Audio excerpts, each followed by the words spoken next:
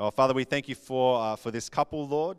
But Lord, we thank you for what you've placed in Nicole's heart to share this morning, Lord. And Father, again, we're not receiving from a person. We want to receive from you, Holy Spirit. But we trust you, Lord, as Nicole, as she is a yielded one, Lord. Her heart yielded to you, God. And that's always a process, Father. But we just trust you, Lord, to speak your word this morning, that living rhema word that will bring life to us, Lord, that will convict us of areas of death that we're in agreement with, Lord. We just want to fully come into agreement with your word, because in agreement there is power, there is freedom, there is life for us and for others, Lord. So we thank you, Holy Spirit, that you are here, that you are present in us, that you are amongst us, Father God. And Jesus, we just acknowledge you. You are the head of the church, Lord, globally. You are the head of this church locally, God. And we submit ourselves to you, Jesus. Thank you, Lord. Amen.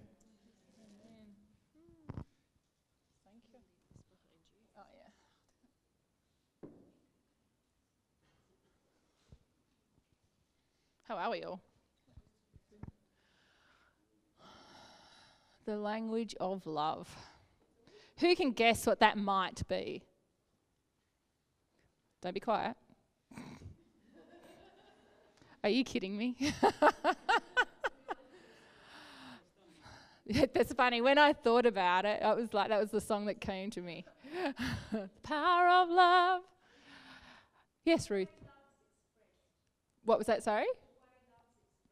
Kind of, yeah. No, I'm asking for what the language of love between us and the Lord is. Shh, shh, shh.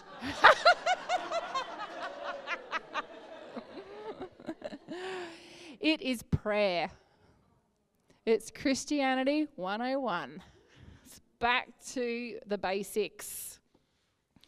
I don't know if any of you have had the opportunity to check out this book that Rachel recommended. Was it last week you mentioned it?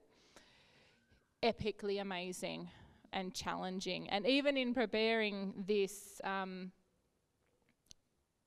only 1 or 2 chapters in, but just so challenged even in my own personal prayer life. So what I'm going to be covering today, hang on, I'm just going to take this off. It's cooking after that worship. Sorry. Come in freezing, and then you cook. Yeah, have your workout.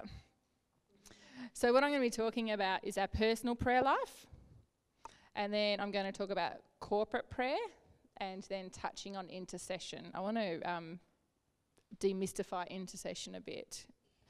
Okay? Alrighty. Let's go. All right, so what is the goal of prayer? Anyone? Anyone? No, it's the goal. To hear God, yes. Relationship, yes. Go, Deb. Yeah. It's to know him as we are known. And that scripture's in 1 Corinthians 13, verse 12. That's one of my favourite. I know I've mentioned it last time, and I probably will mention it every time I speak, because it's like a one for me. He is our first love. And part of keeping him in that position of first love is our prayer life.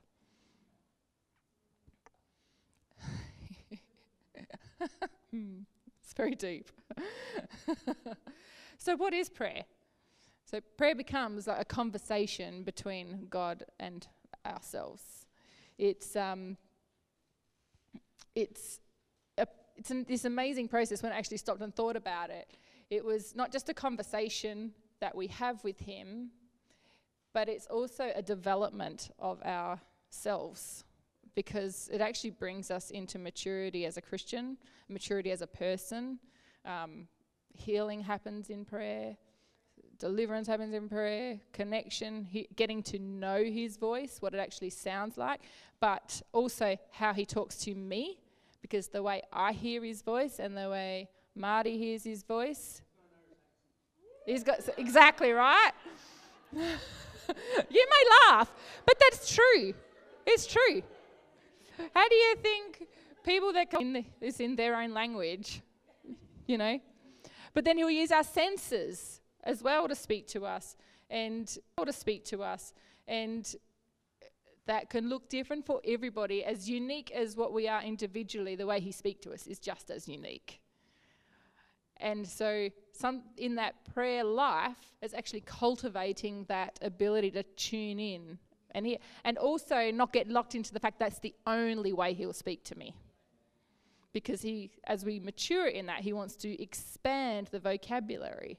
He wants to expand it's almost like we get bilingual, trilingual, whatever goes on after that. But here's an interesting component. Do I stop and listen in my prayer? Do I actually not just go, hey God, how you going? And then I'm off. Do I stop and I listen for his response? Do I wait for his response? And that can sometimes take time. Cultivate the ability to hear his voice, but then also to stop my life to hear his voice. And then I had a really good question. Who actually dictates the conversation? Is it all one-sided? Have you ever in your prayer time gone, hi Jesus, how are you today? And what's on your heart? Because I've got 1,000,001 things going on inside of me, but I actually want to put them aside for a moment and I want to hear what's going on with you, Jesus. Salah. It's epic. And one thing I was like in reflection on that particular question, because that's also a maturity thing as well. And especially when I was newly saved, it was, hi Jesus, how you going? This is awesome. I love you so much. It was very one-sided. And he was okay with that. Totally okay with that. And then when you run out of words, he goes, now it's my turn to talk. So, how does our prayer life actually mature? Because whether you're newly saved or been walking with the Lord for 60 years, prayer life is not a static thing. It shouldn't stay the same. It should mature and develop. It should get deeper. The conversations sometimes get harder. The loving affectionately on one another overwhelms you even to a deeper level, to your core being. It shouldn't, if you can been walking with the Lord for more than 6 months, and if you can reflect on that, on your prayer life and going, how has it changed? And not actually seeing that it has changed, you might want to do a bit of a checkup on that. Is that okay? Yeah? Cool. And hey, this has all been challenging me, so. Okay. So what does your prayer life look like? Dun, dun, dun, dun. There's so many formulas and programs and do this, do that, do that. So I'm not saying do. This is just a sharing. Hello. Oh, gorgeous. Sweet. Yep. Sweet. Yep. Sweet. What was I saying? So yeah, what does prayer life look like? And it changes, and it can change from day to day, because sometimes it's this heart thing can get in the way of not being connected. And I think for me, my first priority is my heart truly loving on you, Jesus. And sometimes that can be like that. And sometimes that can be just a lot of time just remembering who he is until my heart comes into agreement with that.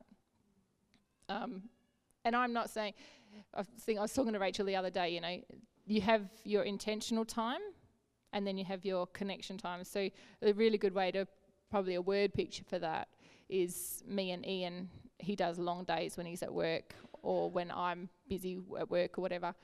And we'll be texting each other through the day. How you going? What's happening? Checking in. Love you. And that's our we keep connected through the day. But then when we come together at the end of our day, we sit down, we have dinner together, and we talk. And it's like, what's been happening? And it's more the heart talk then, So like with God, there's that intentional time that is set apart, that is not with all these distractions. Try to, not with all distractions. When you've got young ones, it's hard. But God takes the littlest thing. Just remember that, mamas and papas. But for me, my prayer life looks like first, because I want my heart to see him rightly. So it's thankfulness and worship. Thankfulness and worship. In worship, we come into agreement with who he is. It's word, because you can not have enough word with the Spirit, is just epically amazing. And prayer. And it's kind of scattered through, like it mingles sometimes. But I always try and start with thankfulness, because I want that connection and I want my heart to remember who he is. One of the interesting things is, and it's probably a challenge for us in our world as such, because when we look at when we pray, we tend to go, when's convenient for me? And I had this thought just in worship. I felt the Lord actually challenged me on that, so I'm going to share it with you. Have I ever thought to ask him when he would like me to pray? Ask him when he would like to meet with me. And I'm talking about my intentional time of the day. Because when I was a mum of 3 young ones, I had a real, and I'm talking about 3, my youngest was 4, so 4, 5 and a half, 6 and a half. I had a real intense season of prayer. And I can tell you now, it was only by the grace and the mercy of the Lord, because there's no way in my own strength that I could do this. But he would wake me up at 3 o'clock in the morning, and I would go and be with him through till 7 o'clock when the kids would get up. And it was like a 2-year season, and it was one of the most sacred and precious times. And it was like so many hours of just sitting there and just listening for his voice. Sometimes he wouldn't actually say anything to me, like he'd just come and be with me. And then during the day, it was like, Holy Spirit. I'd go to the shops, and he'd go, he does talk a lot. He does. And the thing is if we're not hearing him, it's on our end. It's not his end, because he desires to connect with us. He desires for us to hear his voice more than what we desire. And if we can't, and that's the thing, is like if we can't say yes to that, or even just like that doesn't have a place to sit in our hearts, there's a belief that we have that isn't in agreement with who he is. Yeah? Yeah. Okay. So how do I learn to listen? And I wrote this, and it really was heavy, like as in weighty. And I wrote, as we slow down to listen to God's voice, our souls are being recalibrated to heaven's rhythms. And you'll be amazed of when you take that time to connect with him, and I'm talking about the intentional.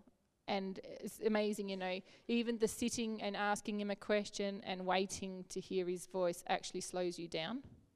Don't know if you ever noticed that. It's like, because you have to stop and you have to wait. But what's interesting is our bodies slow down, like our physical bodies actually slow down. Our heart rate slows down. Our blood pressure comes to normal. It's all these dynamics of slowing down. It's actually for our benefit. So if you're really rushed and you just go about stopping, take note of that, because stopping to hear his voice deliberately and intentionally is really will benefit you in the long run, physically as well as mentally, emotionally, spiritually, our whole soul, And Sandra, when she was here, she mentioned this particular scripture a couple of times. I heard her mention it, and I was like, oh, I like that. And it's from the Message Bible. And it's Matthew 11:28-30, and it says, "Are you tired, worn out, burnt out on religion? Come to me, get away with me, and you'll recover your life. I'll show you how to take a real rest. Walk with me and work with me. Watch how I do it. Learn the unforced rhythms of grace." I love that. Learn the unforced rhythms of grace. "I won't lay anything heavy or ill-fitting on you. Keep company with me and you'll learn to live freely and lightly." There is unforced rhythms of grace if we can just step into them. And it is literally like a realignment of our lives.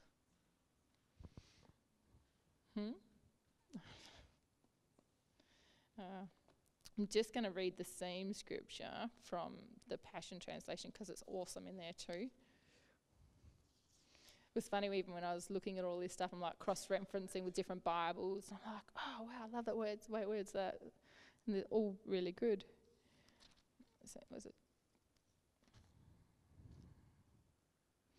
"Are you weary, carrying a heavy burden? Then come to me. I will refresh your life, for I am your oasis." Like, that's what your prayer life's meant to be. It's an oasis. When you go about your day and it's rushing and it's dry like a desert, it can be very dry for some people in their workplaces. So dry it's actually having a detrimental effect. He is your oasis. That time is your oasis. It will be a wellspring of life for you. Okay? And then it just says, "Simply join your life with mine. Learn my ways and you'll discover that I'm gentle, humble, easy to please." I like that. He's easy to please. "You will find refreshment and rest in me, for all that I require of you will be pleasant and easy to bear." We don't have to complicate it. It's not meant to be complicated. Okay. It actually, in the footnotes, it says, "Bend your neck to my yoke." The metaphor of a yoke is that it joins two animals to work as one. That's us and Jesus, us and Holy Spirit, working together as one. It is not simply work or toil that is the focus here, but union with Christ. One of the interesting things I find out about prayer when you slow down to take that time to pray is that the fruits of the Spirit are cultivated. Gentleness, kindness, meekness, peace.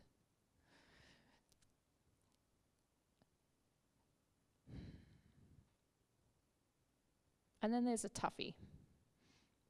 It's obedience. It's obedience in our, and meaning obedience in our response to Him, not obedience to whether you do your time, because that's religiosity. How do we respond to the challenges of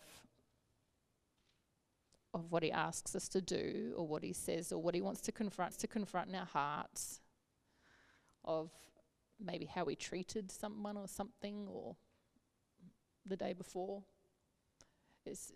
Do we lean forward into obedience, or do we kind of like shirk it off, like, "Oh, sorry, I didn't hear that, Jesus."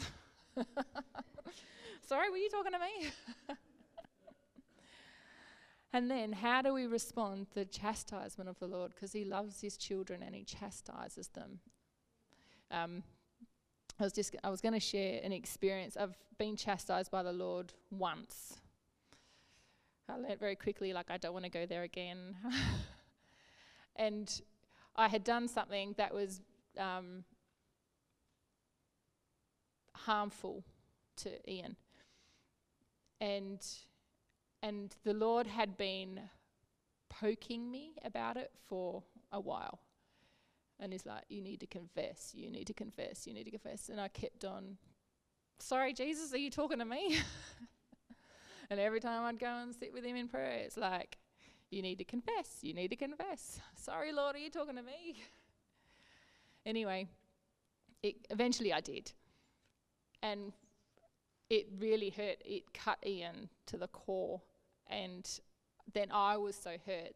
Like, as soon as I said it, it was like, oh my goodness, that really hurts. And not in the fact it hurt me, of how much it hurt him. And the fact that I hadn't told him even hurt more, or hurt him more.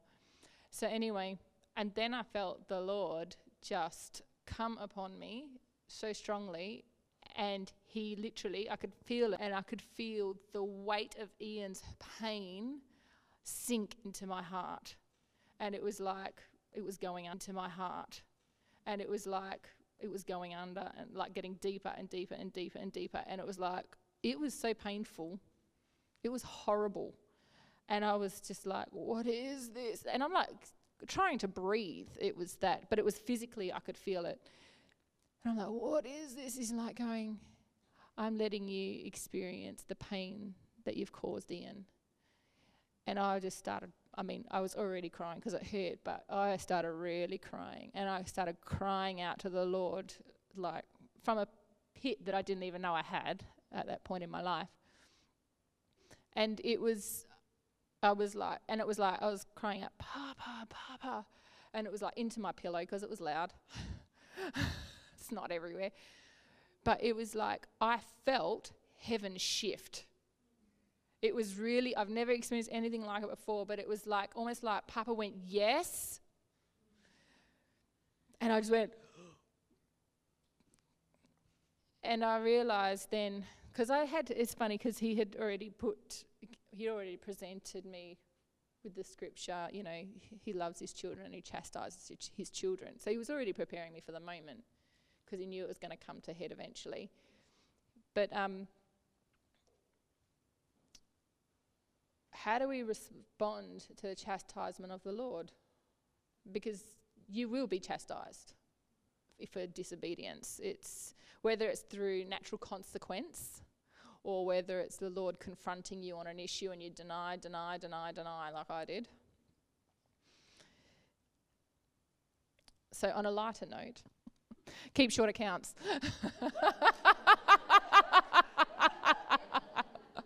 It is worth it, I can tell you. It is worth it, I can tell you from personal experience. And you know what, so there's times when I'm sitting with the Lord and it's like, God, are you there? You know, and I know he is, he always is, but there's times when it's like, it just feels like there's nothing much happening. And it's probably in the last 6 months I really felt Holy Spirit say, I know how to get to his heart. I know how Jesus would like to be worshipped. And especially with the messages we've been having lately on giving him a worship offering that is right, whether it's our discomfort or something out of our usual. You know, it's like Holy Spirit going, I know how to do that. And it's like he's going, ask me. So I started asking him, how would Jesus like to be worshipped today? And then he tells me. I know, it's so simple, right? See, we got the greatest helper of all time, and we sometimes don't ask him the simplest of questions. Help me worship Jesus better. And for a few years, and these are little tips in a way. There's been times when, you guys know that I'm a worshipper, but there's been times when I've felt that there's that, it's not a wall towards worshipping him. It's like this, I've gotten so far to the end of myself of worshipping him, but I want to give him more, and I want to pour out more. And so Holy Spirit a few years ago was like, ask me to anoint your heart for worship. And that's not just for the worshippers, that's for all of us. Because even our worship, when you've been going this way and all of it, like you've been on your track of like, I've got this to do during my day, I've got that to do during my day, and then all of a sudden you look to him. You only really look to him because Holy Spirit put it in there to look to him. You think it was you, but it was not. We live and move and have our being in him, and we can do nothing apart from him. No, getting up out of bed in the morning, because he gave us grace to do so. He wakes us up every morning. So that's a really, I found that anoint my heart for worship. It just takes me to a deeper place of yielding worship, giving him more his due. I am his inheritance and he is mine inheritance, and it is endless, like he is endless. And it's funny, if we think we can only worship from our capacity as such, then we're kind of like missing out Holy Spirit, because his capacity is endless. Okay, so I'm going to talk about what hinders prayer. So these are the things like when you don't hear back from God, but you don't. It's not that you're not hearing him because he's just going, wait for it, wait for it, wait for it. It's because it literally feels like there's a wall. Okay. Not fulfilling responsibilities. And in 1 Peter 3:7 it says, husbands, you must in turn treat your wives with tenderness, viewing them as feminine partners who deserve to be honoured, for they are co-heirs with you of the divine grace of life, so that nothing may hinder your prayers. And I read that, and it's specifically like he's talking to husbands, and in the scripture, the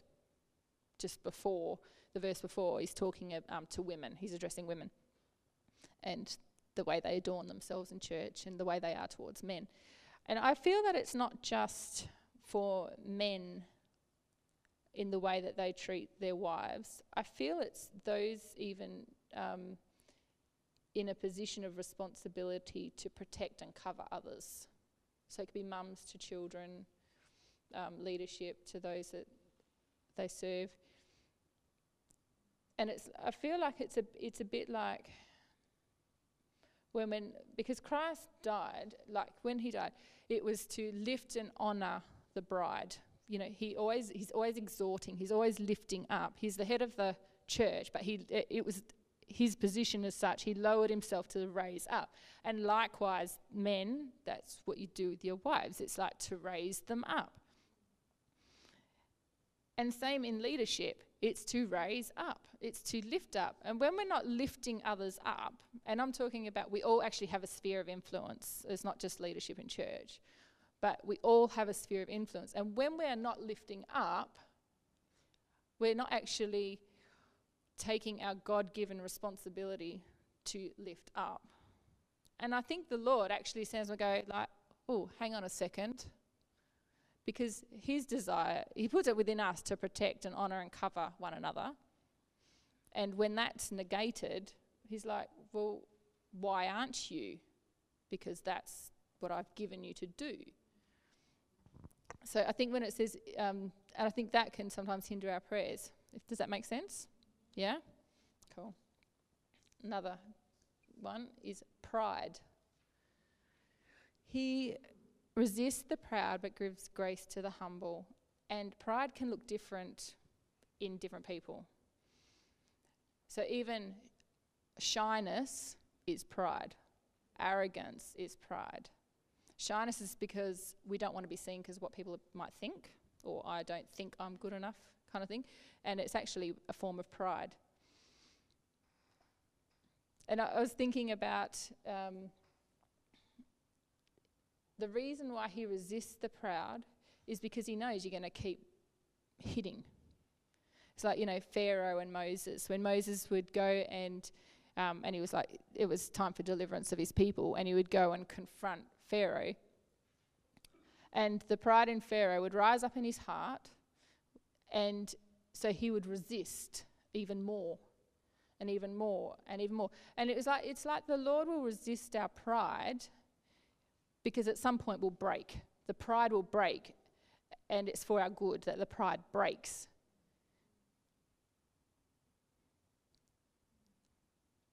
Another area of pride is rebellion.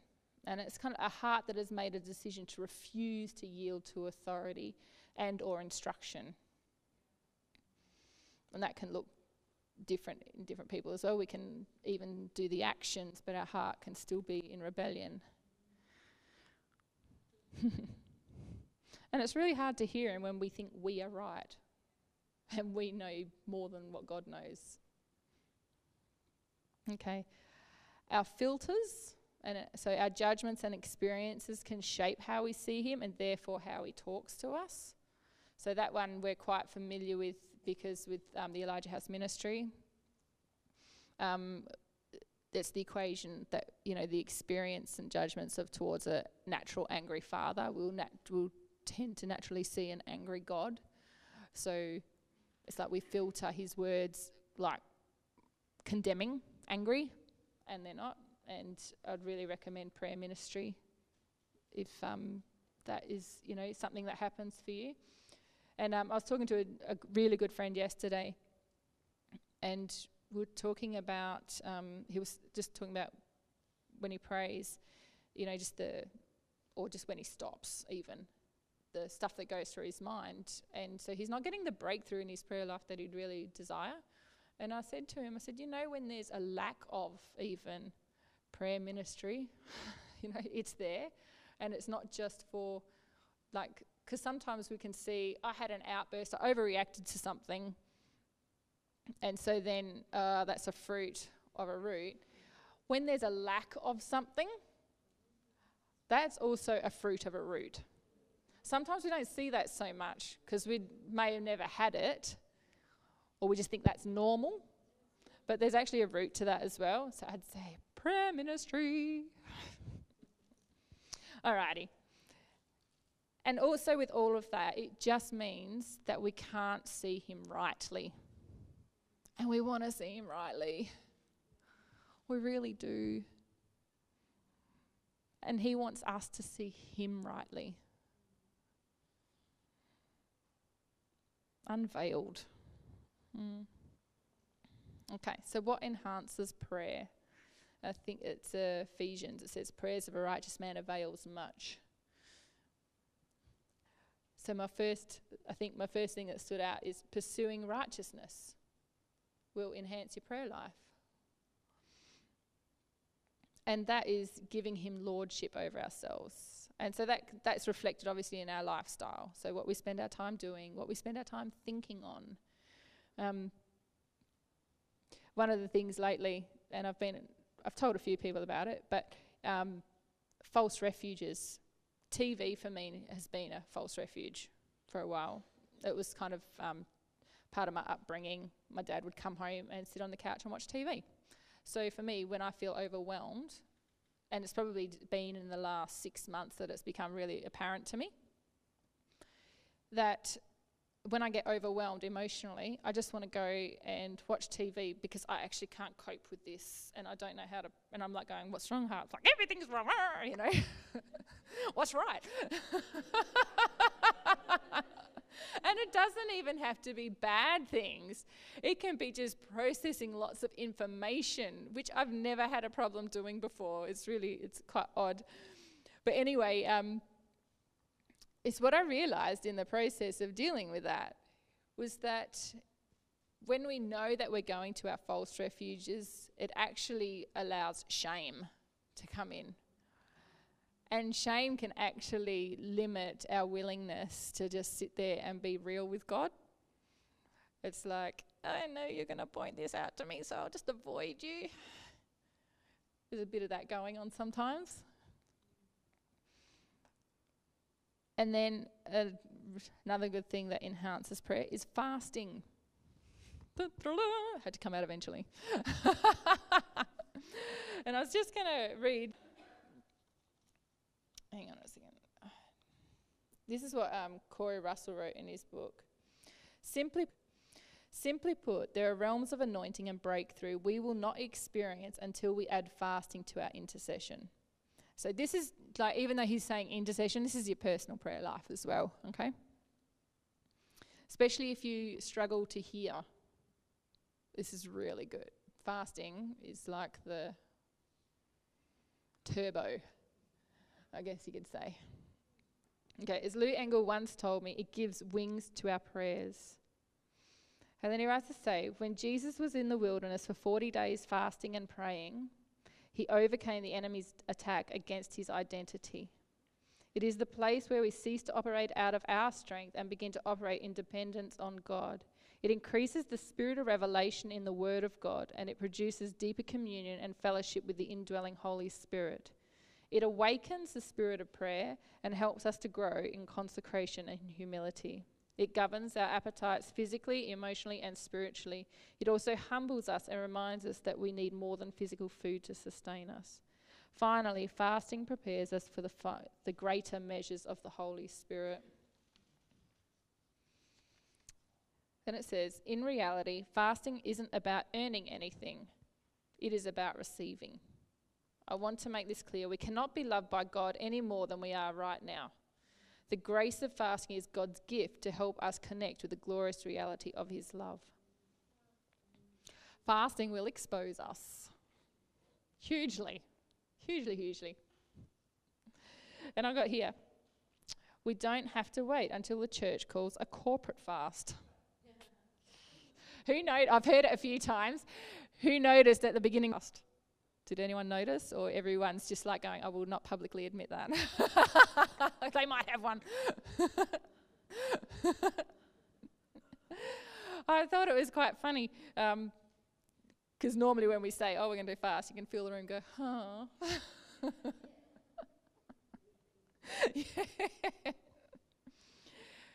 Here's a little secret. You don't have to wait until the church calls a corporate fast. It is supposed to be a normal part of Christian lifestyle, is fasting. And I'm not please hear me when I say this. Hear my heart when I say this. It's food. Like really, like you're talking about the kind of fasting that's going to shift things and change things in us. It is food. And I understand there's health and, health issues and stuff like that. I understand that. But sometimes we dilly-dally around and we don't take it seriously. I hope that wasn't harsh, because it wasn't meant to be. It's not meant to be. It's that I know many people who have fasted, and extended fasts too, I'm talking about. And some of the greatest breakthrough we have seen in our lives, in our hearts, in our families, has been with like proper food, get rid of food fasts. Yeah. And the funny thing is your flesh starts to come into line with your spirit nature. Sometimes those things that you've been contending with, you might not even go to fast deliberately, but sometimes they're the very things that are broken in that fasting. So another thing that enhances prayer is intentionality. It's giving time daily and consistently to him. And it's being generous with your time with him too, in that he is worth our time. He really is worth our time. And it's like when we do it consistently and we start to grow up spiritually and emotionally and all that stuff, is that we actually start to catch glimpses of the reality of heaven, and they start to override our earthly perspective.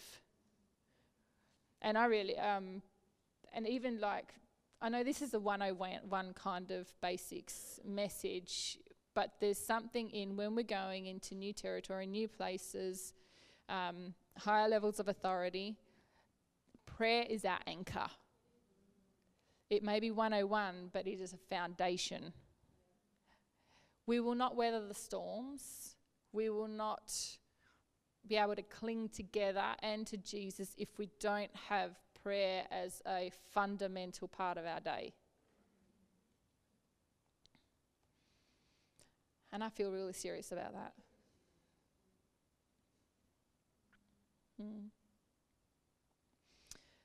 Also, when we do it consistently, and in it we're pursuing his presence, some things that are a bit of a given. So I'm sorry if I'm not very thorough as such.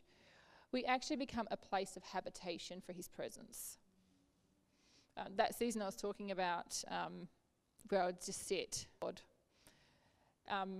it was probably a bit after that, towards the end of where that season just it shifted and it changed for me. And I hugged a friend, and I'd only seen her like 2 weeks earlier or something. And as I hugged her, she was just like, "Oh my goodness, there's so much peace on you." I got 3 kids, living on 5 acres that needed lots of work. We were going through the toughest time in our marriage. Ian was going through the toughest time in season of his life, and yet someone could discern that I carried so much peace on me. I was like, really? Because I didn't feel rattled, but I didn't feel like, yeah, man, I'm cruising. How you going? You know, I didn't feel like that at all on the outside or even on the inside. But when you dedicate that time, what he wants to do in you and through you will be rock solid. And other people that have discernment for his presence will go, you've got something. And they might not even know what it is. And then you start to see people who don't even know God start to go, you've got something. What is that? Tell me about it. I was listening to something the other day, and he was talking about, I don't know if it was in the early 1900s, I think it was, and it was about a revival that started, and all it started was an hour of prayer a day. And at the same time, that happened, and then all the businesses around there started to be a financial downturn in America, this was. Anyway, so more people started attending the prayer this person felt to do. And it grew very quickly, and it's like, week after week, there was more and more of a downturn. So more and more businesses are going out of work, closing their doors, and so more and more people started rocking up. Eventually, it became nation. I think then it was like 30 places started hosting a prayer meeting at the same time through the nation, and then it became where businesses would literally just they would have an hour break, I think, because it was from 12 to 1, so they'd have an hour break so everyone could be involved in prayer in the workplace as well. Even the president at the time everything stopped for an hour and he would pray. And then they were saying, because lots of immigrants were coming in by boat at the time, and they would be like 100 kilometres out to sea, and the presence of God would hit them, and shiploads of people would be repenting on the deck of a boat. Tell me something cannot be changed with prayer, right? That I was listening to that, and I was like, so what we feel sometimes is so insignificant, that quiet place, because that's where it all starts, is not insignificant at all. Not at all. All right. So that was we will become a place of habitation. Forgiveness will also enhance our prayers.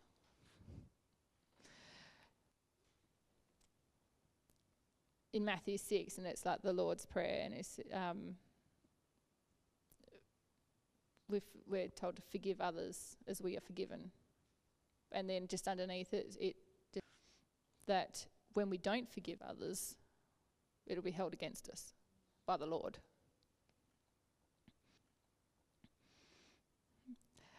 And here's another one. Serving others. When we serve others, it's like we put and now this is in a healthy context, okay? This is not denying my need or actually being in denial of my stuff. So I'll go help someone else with theirs. It's not that at all. It's like I'm very aware of my need, but I see someone else with a need. I'm going to serve them. And I'm still going to deal with my need or my stuff, but I'm still going to serve them. And what it does is actually produces a humility. And in Matthew 10:42, it talks about when you offer a cup of water to my children, there's a heavenly reward for that. So that opens an access the Father. Okay. Studying God's Word. And I thought I'd just do a little example here. And please, this is all in healthy context. This is not religiously kind of thing. But so I just got here the Beatitudes. So, blessed are the poor in spirit, for theirs is the kingdom of heaven. So a prayer could be, it's like, Father, will you show me how poor in spirit I really am? Show me how much in need of you I am.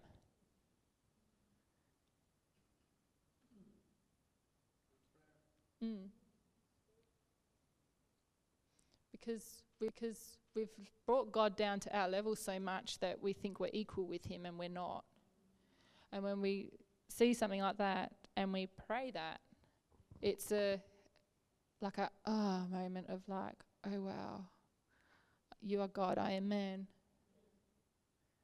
Who am I that you're mindful of me? And that's not to produce condemnation, that's to produce awe and wonder. Awe and wonder that the God that, breathed into mankind, who exists outside of time, stops to think of me and you and every little detail of us he knows. That's a real good starting point for worship and thankfulness. Yeah? And bringing the Word of God into your prayer life is important as well, because it actually helps us to see his nature.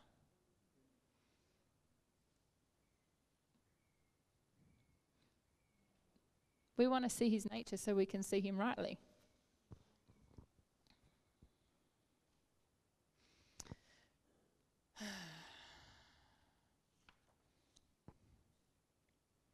So how does that sit? Yeah? Yeah? Even like you've been praying for 20 odd years, it's still good to assess. Where am I at? Where are we at, Lord? Where is that part of our secret place at? Would you like to do more in there, Lord?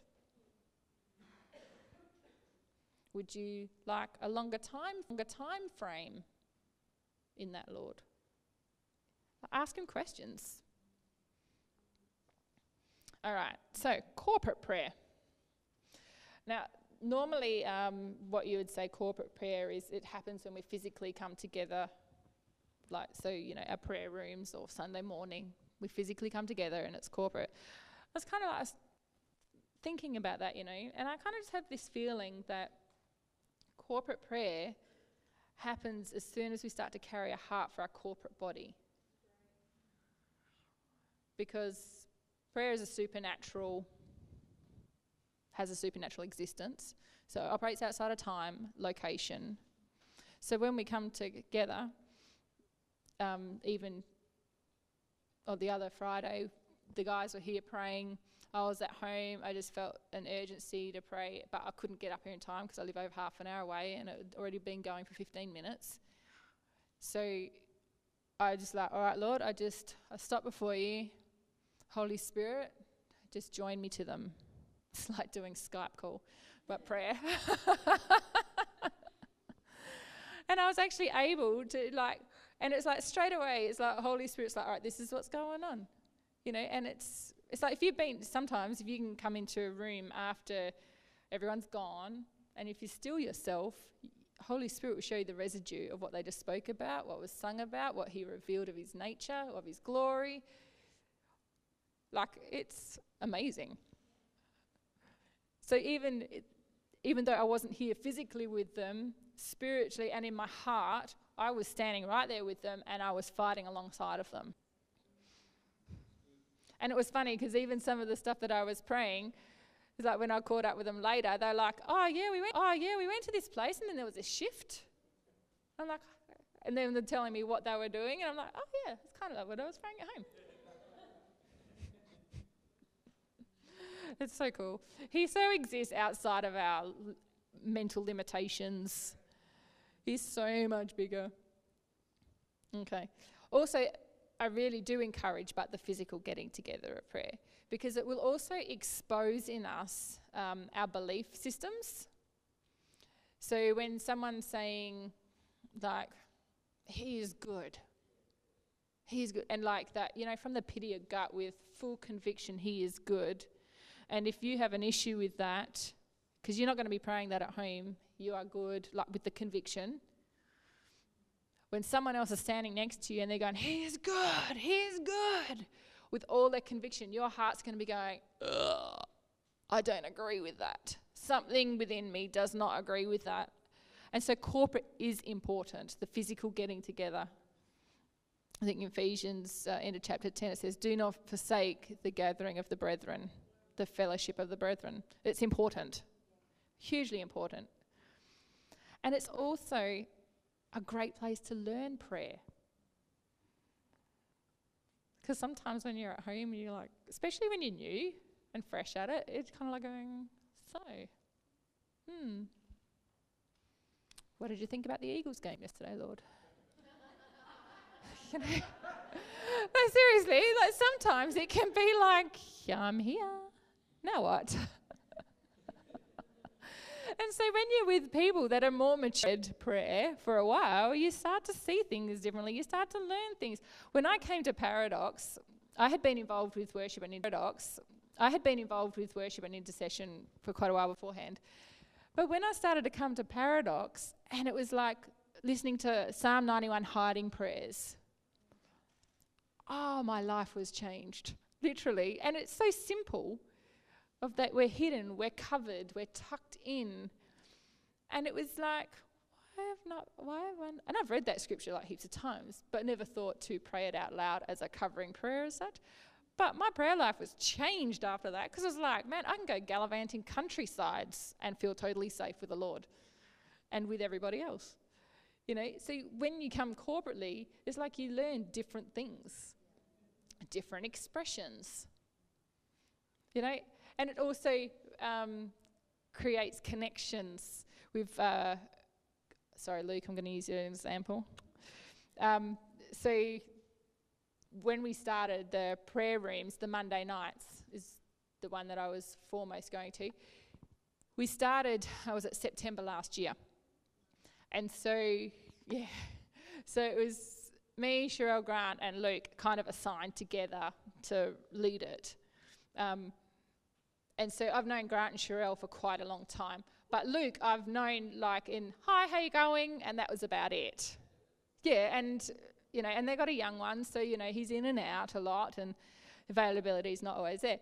But on Monday nights, like, so what, it's been 8 months maybe less. But it's like, I'd now call him a friend. I know him, he knows me.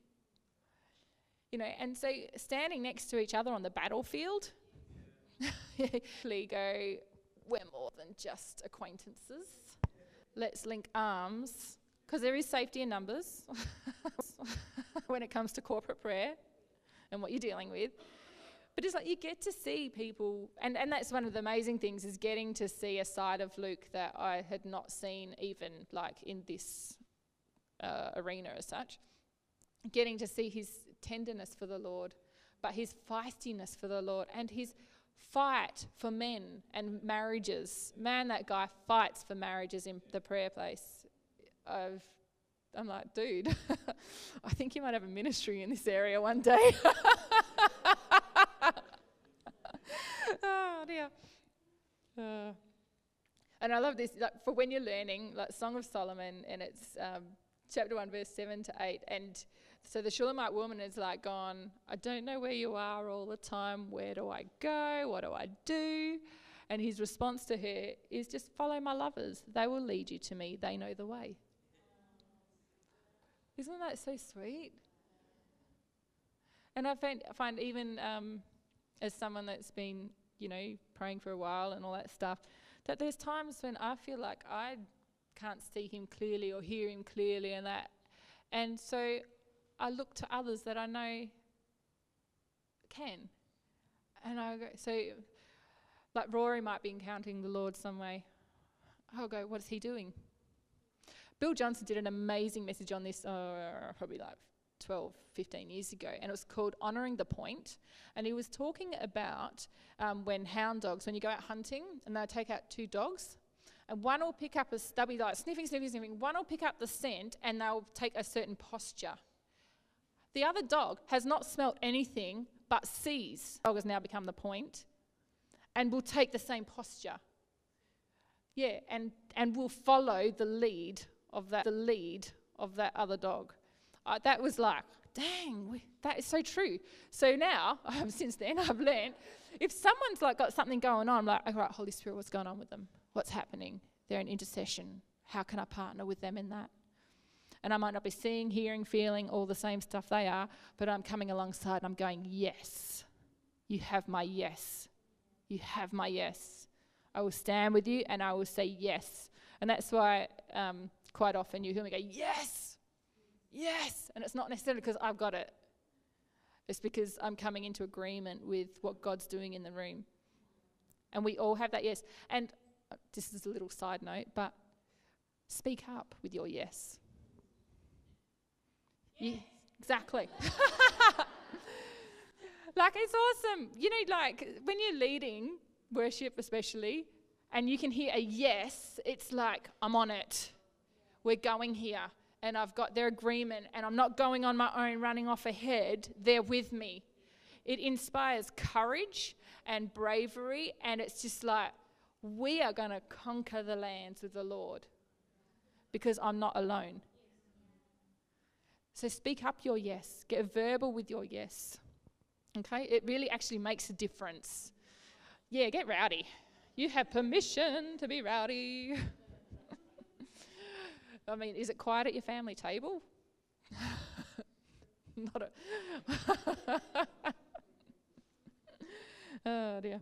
All right. So now I'm going to just touch on some intercession. And I've got in here, it is simply coming into agreement with what he wants to do. It is not, I put on here, it's not a special gifting as such. Jesus is the greatest intercessor. He's our mediator between the Father, before the Father, always. But he wants his co-laborers, co-heirs, to partner with him. So he puts things on our heart so we can step into co-laboring and co-heiring with him. He wants us to partner with him in what he's doing. And what you'll find that I think people that have been labelled as intercessors, because I believe we're all called to be intercessors. We all have the ability to come into agreement with what he's doing. I feel that intercessors are people that have actually dedicated themselves to learning how to put aside their own agenda, shopping list, prayers, stuff, to come into agreement with what he wants to do. They have stewarded prayer. They've stewarded the prophetic actions. Yeah. Sometimes you're doing things and you don't know why you're doing them. Really? Like this morning I was sitting there going, from the deepest places we bring highest praises. My gut's only here. But there's more. In the spirit, there's more. So it sometimes looks like things, and sometimes, it can look a little silly. Yeah, clapping the trees. The trees of the fields clap their hands. And we should honour intercessors because they have actually prepared a way for us. But we are all called to be intercessors. The body of Christ, the bride, the bride of Christ is intercession. Our lives are intercession. You know, even the fact that we go to work, have a house, bring children into that. The act of going to work, putting food on the table is like it's preparing a way for our children. Like, I know it's physical, but we are intercessory. It's his nature, and so it's in our nature. Okay. So I was just right here, intercessors as such. They've learnt discernment, tenacity, endurance, and how to contend. They've learnt to pray until the burden is given back to Jesus. And sometimes that can feel like a burning passion, like all of a sudden you're passionate about something that you never thought of like before. And it's like burning, and it's like, oh my goodness, we're going to do something about this now. It can feel like a weight or urgency to pray about something in particular. So sometimes it can feel like a physical weight and burden at the same time. And you know that's been, when it's fully given back to the Lord, it's like it just lifts off suddenly. And it's like, oh. And sometimes you're sitting there going like, what just happened? You're seriously going, what happened? And for those that don't feel that they're intercessory, I was just right here. I listen to Holy Spirit and then I pray it out loud. That is the basics of intercession. But it needs to be stewarded because it is a responsibility as well.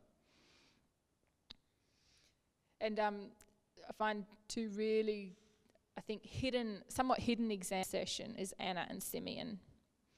So they're in Luke chapter 2. Actually, I might read them.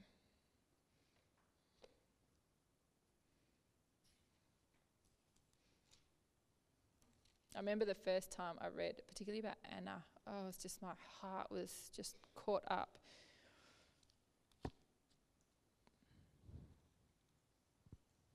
Okay, so 2:25.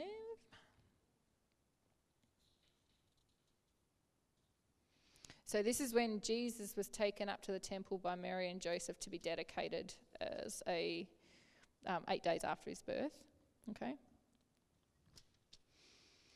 Or just a little bit more. Okay. It says, as they came to the temple to fulfill this requirement, an elderly man was there waiting, a resident of Jerusalem, whose name was Simeon. He was a very good man, a lover of God who kept himself pure, and the spirit of holiness rested upon him. How's that? The spirit of holiness rested upon him. Simeon believed in the imminent appearing of the one called the refreshing of Israel. In some other translations it says the consolation of Israel. For the Holy Spirit had revealed to him that he would not see death before he saw the Messiah, the anointed one of God. For this reason, the Holy Spirit had moved him to be in the temple court at the very moment Jesus' parents entered to fulfill the requirement of the sacrifice. How would that be? You're just serving, like ministering to the Lord, serving. And he'd been doing it for a number of years. All to see the Messiah. That was the only reason he was there, because he knew he was going to see the Messiah. And so Simeon cradled the baby in his arms and praised God and prophesied, saying, Lord and Master, I am your loving servant, and now I can die content. That's like what he was living. It's literally what he was living for, was to see the Messiah. What was that? Yeah, exactly.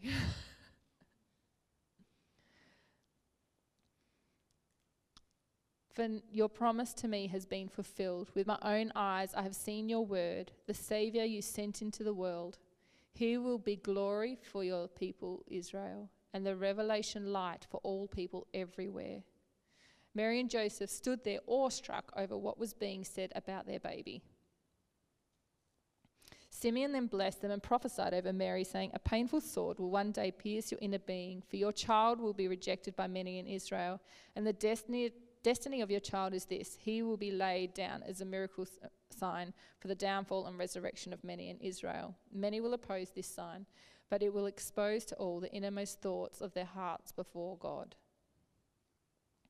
Then a prophetess named Anna, who was also in the temple court that day, who just happened to be there at the same time. See, this is what happens when you actually have a prayer life ministering to the Lord. You move in time with him. You will be in the right place at the right time. So she was from the Jewish tribe of Asher and the daughter of Phanuel. Anna was an aged widow, had been married only 7 years before her husband passed away. So she was in probably mid-20s, perhaps early 20s. She chose to worship God in the temple continually. For the past 84 years, she had been serving God with night and day prayer and fasting. Now, the interesting thing is, Simeon knew that he would live to see the Messiah, but doesn't say that Anna did. Right? So when Simeon was prophesying over Mary and Joseph and the baby, Anna walked up to them and burst forth with a great chorus of praise to God for the child. And from that day forward, she told everyone in Jerusalem who was waiting for their redemption that the anticipated Messiah had come. When you're tuned into Holy Spirit, you'll just know things. It's like even when Elizabeth, she was pregnant with John, heard the voice of Mary, and John did a somersault in her belly at the sound of Mary's voice. We're supposed to be empowered by the Holy Spirit, you know, like if we're living anything less, we are settling for less. We really are. I just think that's amazing. Okay. So they both had carried the burden for spiritually preparing the way for Jesus. Because what God wants to do on the earth, it requires, it's the palm branches, I guess you could say, of prayer. Prayer is like the palm branches. Hosanna to the King of Kings, the Son of David. Our prayers matter because they are like the palm branches that prepare the way for the Lord to do what he wants to do in the earth. And I've just got written here, God has globally been raising up communities of Simeons and Annas, and they will prepare a way for the Lord. Our primary focus is to minister to the Lord and pray that his will be done on the earth as it is in heaven. Their concern is not for pursuing ministry. But his face. Dreams will be birthed out of that place that will far surpass any designed by man, and they will be the answer to a generation that is crying out to have God revealed to them rightly. I was listening to Michael Miller, and some of that came from on what he was saying, and he made a comment. He said Jesus is being redefined. Like, you know, we could say he's a prophet, but he's more than a prophet. And so as we're coming to see him more rightly, we're seeing more aspects of him as well. We're seeing more of his nature. It's being revealed in us, through us. And it's also a fulfillment of Revelations 22:17, and it says about where the Spirit and the bride say, come. So we're preparing the way for his return.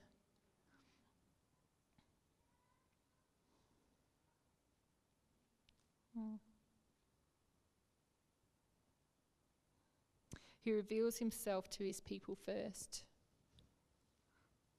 He did it through his prophets all the years, and then Jesus was born.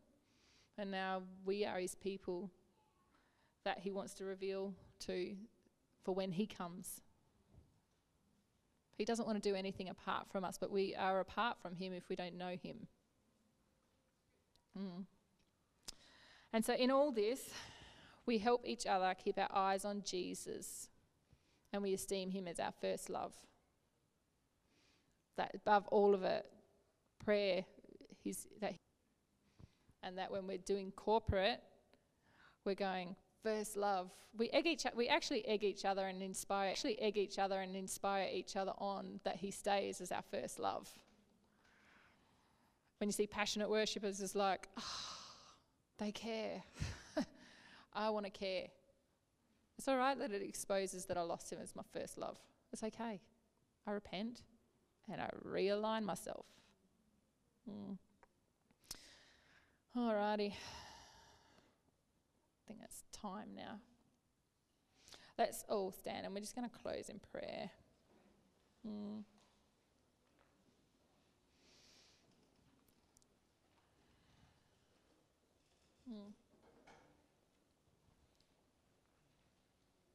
Jesus, we just thank you that You are the greatest intercessor of all, constantly mediating on our behalf, constantly fighting for us. You are the loudest cheering us on.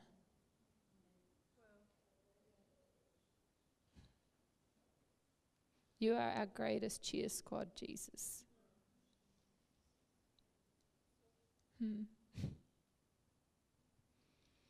And we repent for when you've not been our first love. When the busyness of life has taken that place that should be yours. Even in our dedication of time to our intentionality of prayer. We repent, Jesus. And Holy Spirit, we ask that you would anoint our hearts for worship. You would anoint our hearts for prayer. You would anoint our hearts to become that Jesus deserves.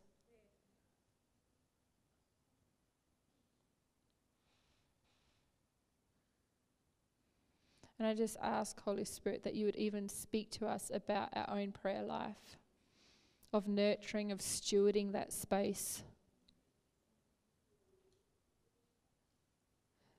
That you would help us to assess where it's at. And we give you full permission, Holy Spirit, to dictate it, of what it looks like, what it sounds like, when in the day, when in the night. And we just thank you for the gift of prayer, that it is a gift. It is a precious gift that we've sometimes taken for granted.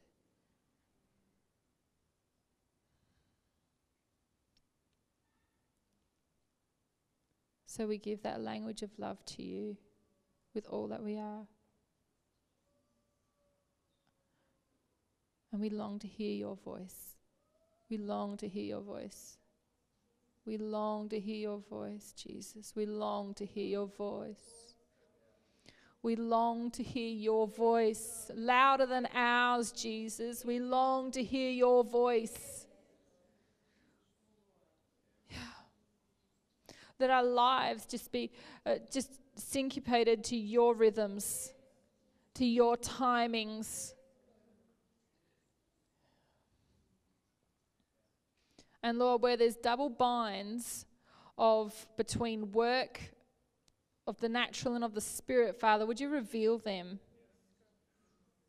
Where people feel like pulled into, oh, I can't do that now because I've got X, Y, Z I have to do. I am afraid that if I give you 3 o'clock in the morning that I'm not going to make it through the day.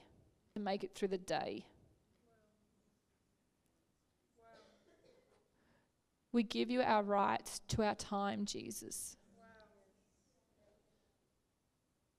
You are worthy of our time. You are so worthy of our time.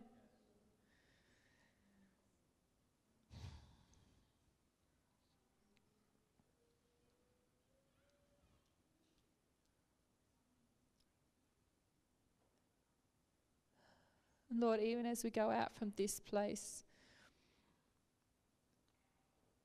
that you'd continue to speak to us. You continue to draw us in, Holy Spirit. You continue to draw us back to Jesus.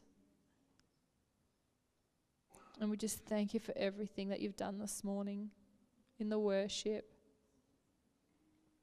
in the prayer, in the speaking. We just thank you. Amen.